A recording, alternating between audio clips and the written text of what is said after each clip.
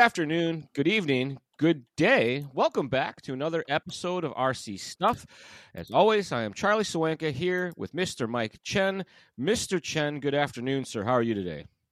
Hello, I'm good. Yeah. Just it's got a lot on my plate. It's been a busy few weeks here in the service department, dealing with lots of fun stuff. Mike's getting ready to go to the MultiGP Yep. champs, as well as the Hobby Wing Winter Nationals that are happening in Temple, Texas, a little later on this year in December. On top of all of that, we have had a couple little, I guess you'd say, quirks with some firmware stuff we're going to talk about. We want to remind everybody about our ambassador program. I was at Proline by the Fire, so I have a couple thanks to give everybody. We also, as always, have our weekly winner here on RC Stuff, where we give away free RC stuff each and every episode. That may be why you tuned in right now, but we shall see. And I also want to talk a little bit about some calibration and servo testing topics, as well as some other hot topics in the rock crawling FOC segment that we've been helping a lot of people with in service departments. So I think if we, put it out there on the podcast, it'll spread the word a little bit more. So Mr. Chen will be going to Texas for the Hobby Wing Winter Nationals. I'm 99.9% sure we're in the final stages of getting everything finalized. And if you've listened to the podcast before, we've mentioned the Hobby Wing Winter Nationals. And it'll be Mike's first chance to go out and run with the Sky Ready RC guys and all of the Texas locals. Last year, I think Le Mans and NM Grower and a handful of the Texas Fast guys were all out there as well. So should be a good time for Mike. Did you look up lots of fun places to eat in Temple, Texas yet? I have not, actually. Because there is. Kind of hoping. Go ahead. There is. No, I was gonna say you got something for me.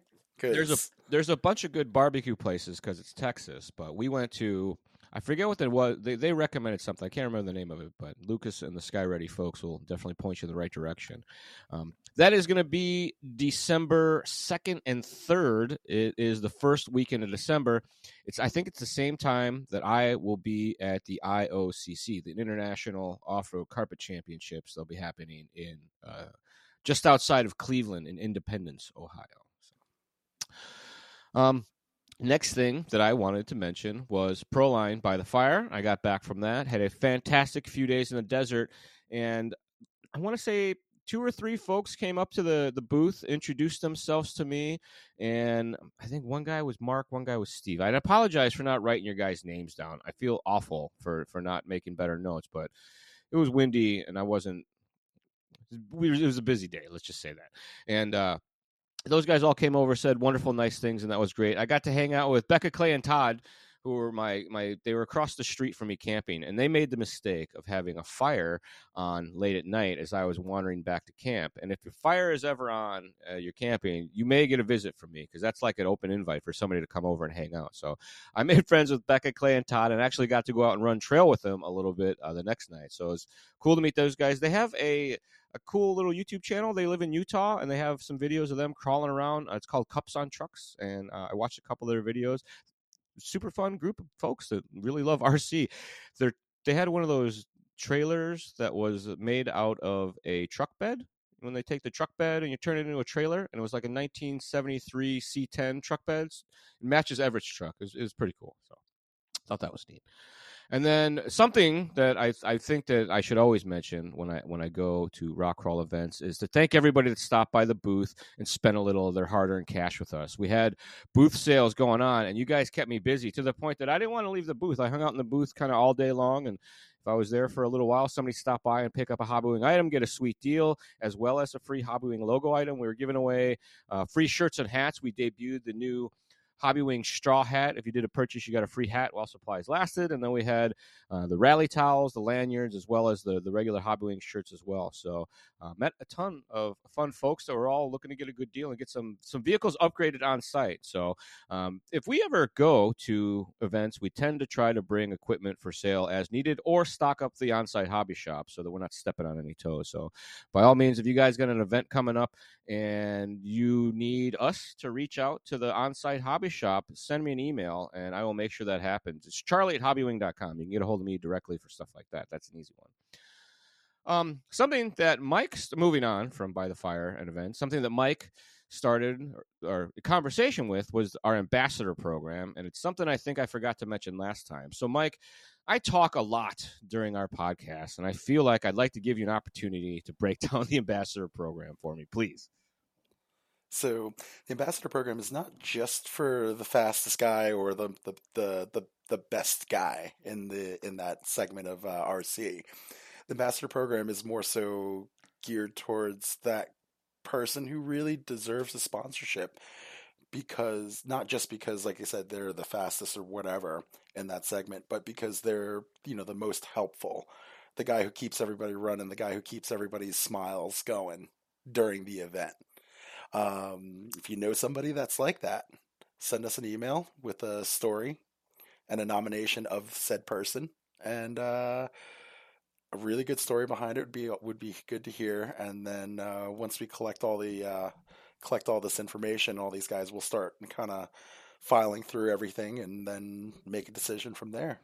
Yeah, we've been receiving entries on a fairly regular basis, and that's actually why I felt terrible that I didn't mention it last episode. So send us their information via email, rcstuff@hobbywing.com. Like Mike said, the more details you can provide, the better. I love reading about folks like that, and we're going to get to a stage where probably towards maybe the end of this year, towards December, we're going to do a recap of each of the entries that we got and kind of ask you guys to help us decide who gets to be an ambassador and get the thank you box from Hobbywing, as well as some other goodies. So like I said, email is rcstuff@hobbywing.com.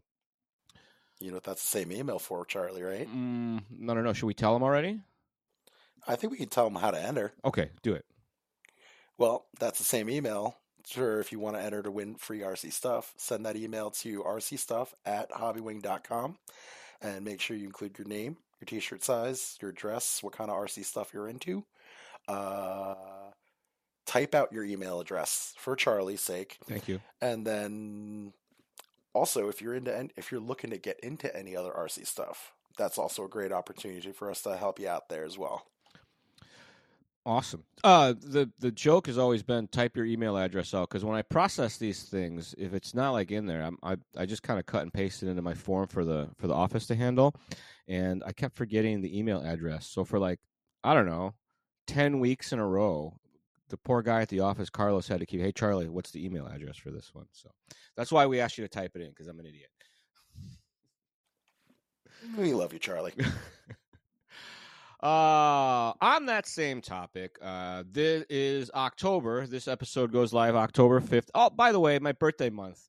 All of October. Some people do birthdays. Woo! Some people do birthday weeks. I do birthday month. So you're going to see a lot of fun activities on our social medias for me off going doing nonsense in the middle of the week. So good luck getting some tech support this week. No, I'm kidding. But towards the end of the year, for our normal sponsorship programs, this is our standard team driver racers and stuff like that we do for racetrack sponsorships. Gosh, how many times do I have to say it?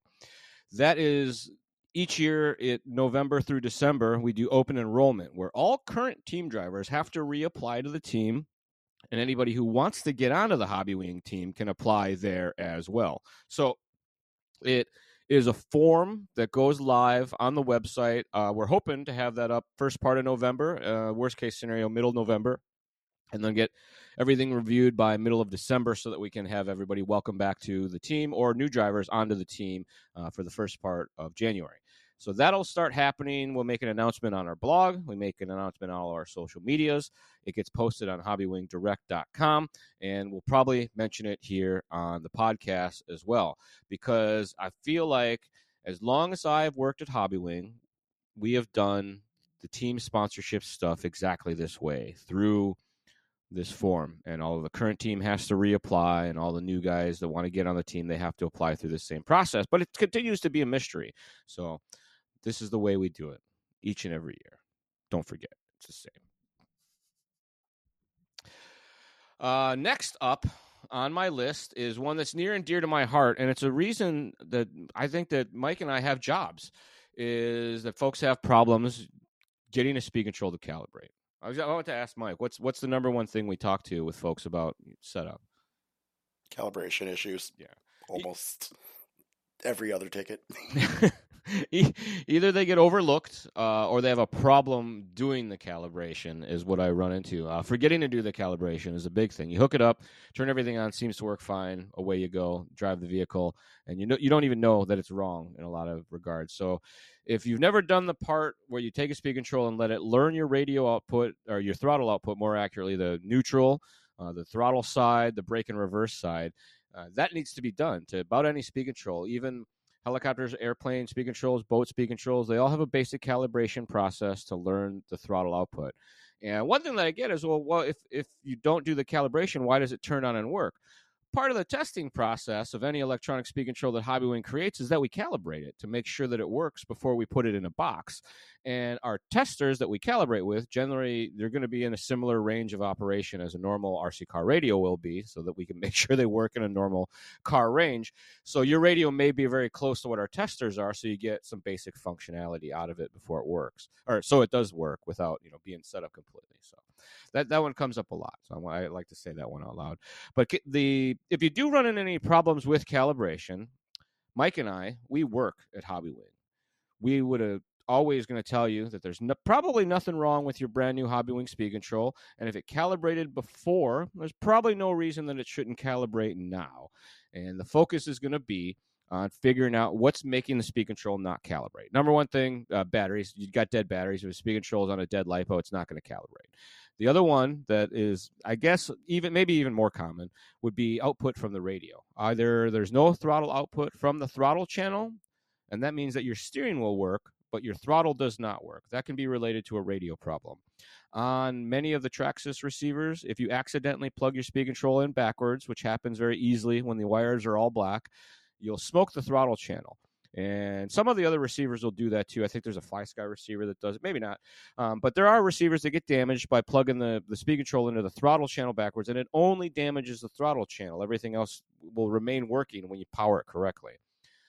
That one catches people out a lot, and they think I'm crazy when I tell them that that's a possibility. Like, no, but the steering works. I'm like, yeah, you're right. The steering works. So we do something that I call the servo test. You use the servo to plug into the throttle channel, and then you can move the trigger back and forth and see if the servo moves. If the servo works in the steering channel and you put it in your throttle channel and it stops working, that means your throttle channel has a problem. And you can use that to check brake output, make sure the neutral's right, all that sort of stuff to just get a visual inspection on the output of your throttle. And a lot of times you'll find out either it doesn't work at all, or when you push the brakes, the servo doesn't move. And that'll make a speed control not complete the calibration process. So it'll set the neutral, it'll set the full throttle fine, and when you go to calibrate the brakes, it won't calibrate the brakes. And it can be because you accidentally turn the brakes down on your radio. On a pistol grip radio, when you hold it in your hand to drive the car, there's some buttons by your thumb. One of those buttons often controls the brake output of the radio. And as you hold the radio, you slowly turn the brake output down to the point that it stops working, and then you can't calibrate it after that. So the servo test allows you to check that. You can push on the brake, push the button until it starts to go up, and away you go type of thing. You can then recalibrate, and everything goes back to how it's supposed to. The other one is that the servo test allows you to see if your ABS on your radio is turned on, because a lot of radios default with ABS turned on for some reason, or people monkey around with their screens and touch things on accident. I always say on accident because you never change that stuff on purpose.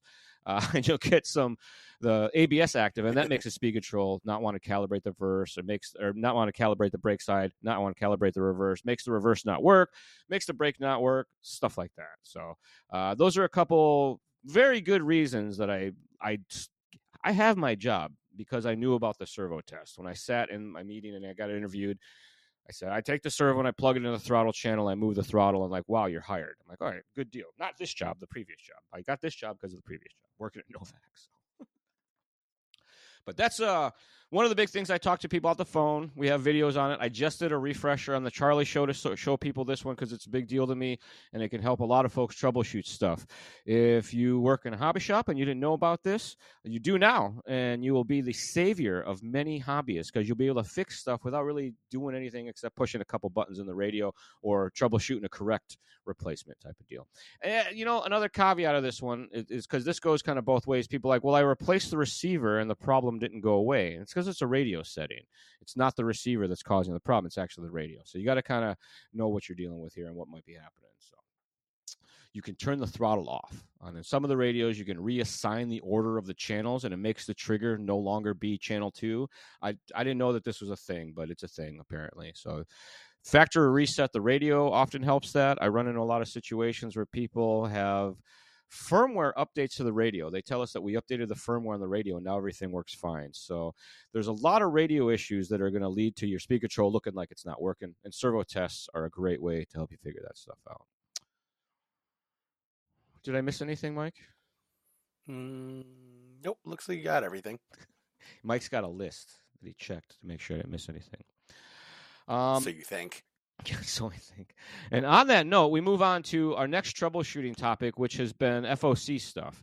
A lot of Fusion Pros getting installed, a lot of Axe R2s getting updated, a lot of systems getting moved from one vehicle to the next, and then something not working correctly. They'll go through the calibration fine. We covered all that already. But after that, the FOC system, and this is unique to Axe R2s, Fusion SE, Fusion Pros, or even the older Fusions and the older Axes as well. And the motor won't run correctly. It'll either chatter, it'll surge. Sometimes it'll just sit there and kind of warm up on its own while you're not even driving it.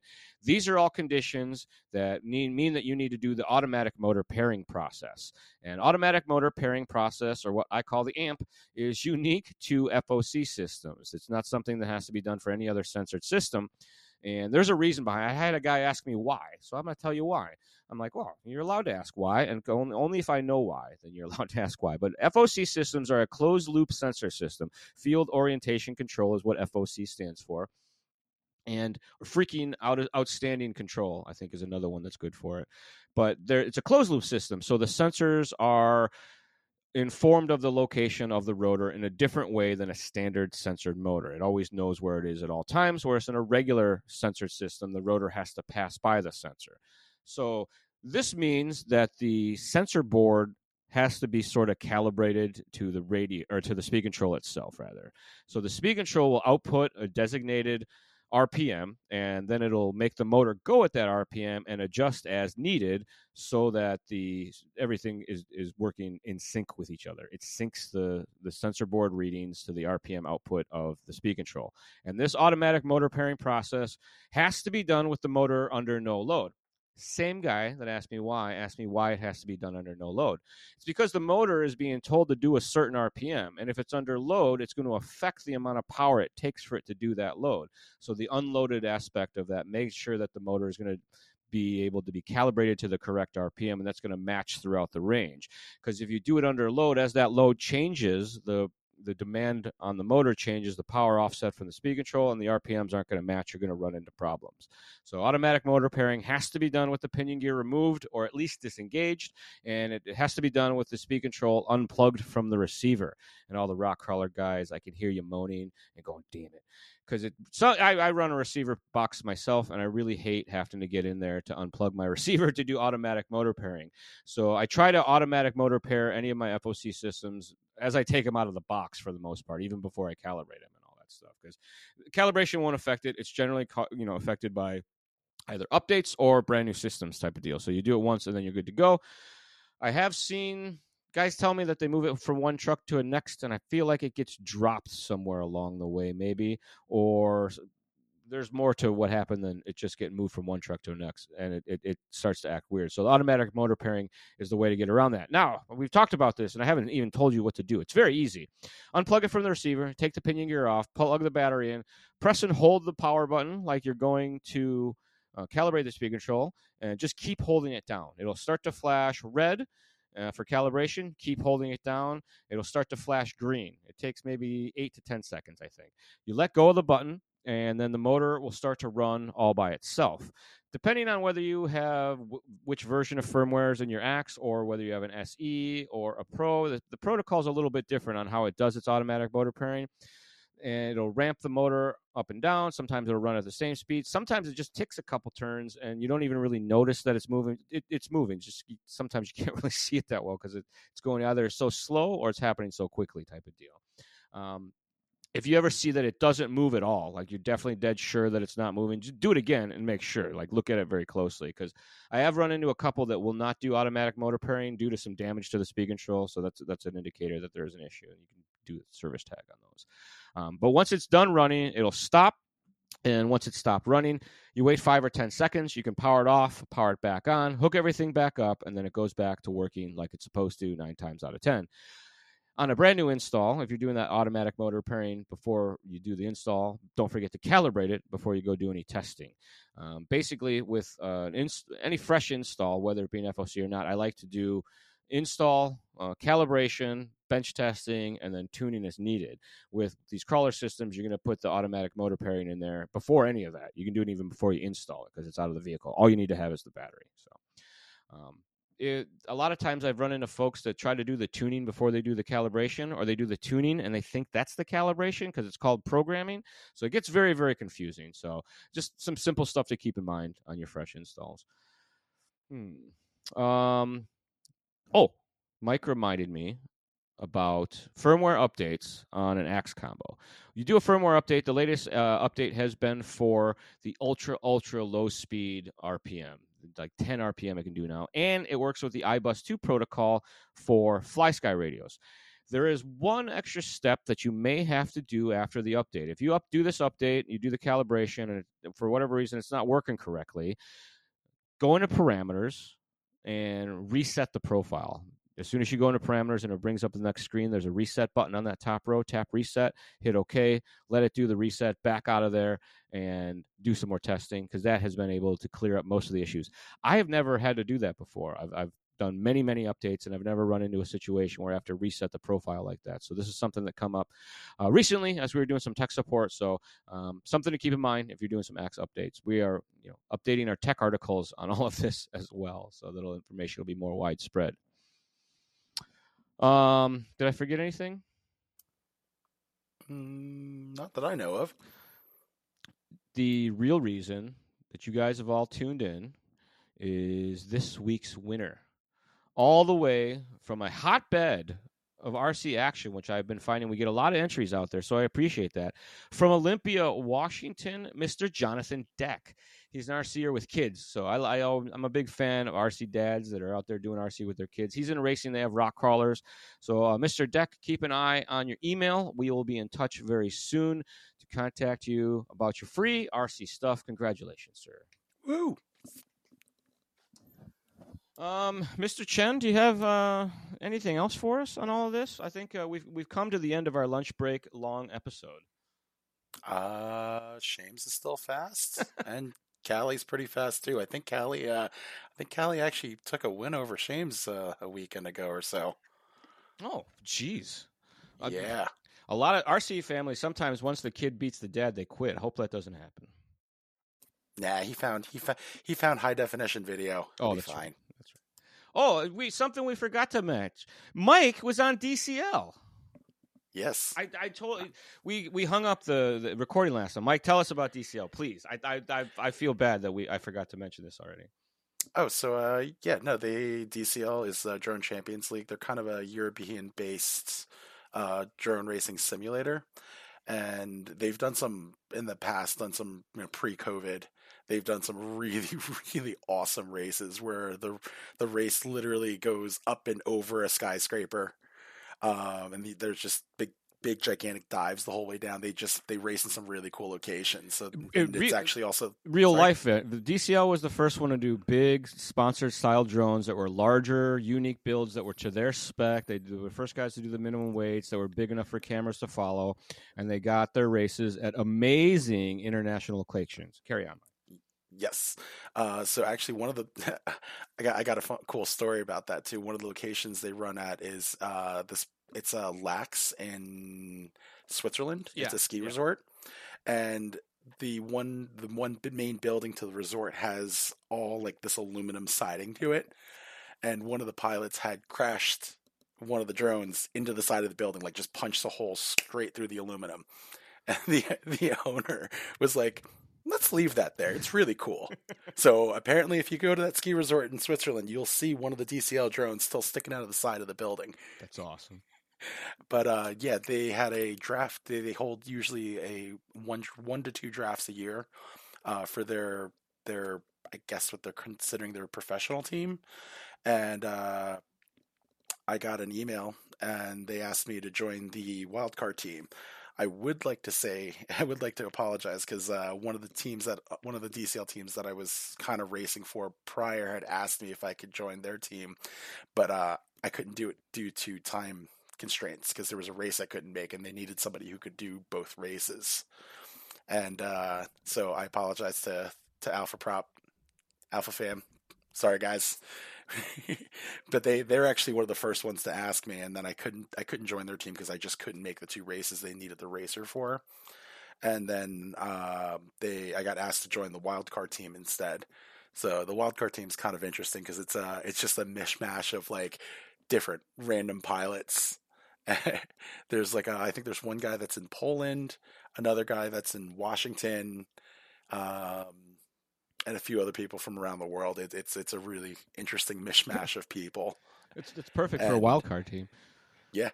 So I did my first race, which was excruciatingly long because they're running in European time. So they're like, yeah, we'll start at 8 a.m. European time. And just heads up, this is all sim based at the moment as well, which 8 a.m. European time is midnight for me. Right.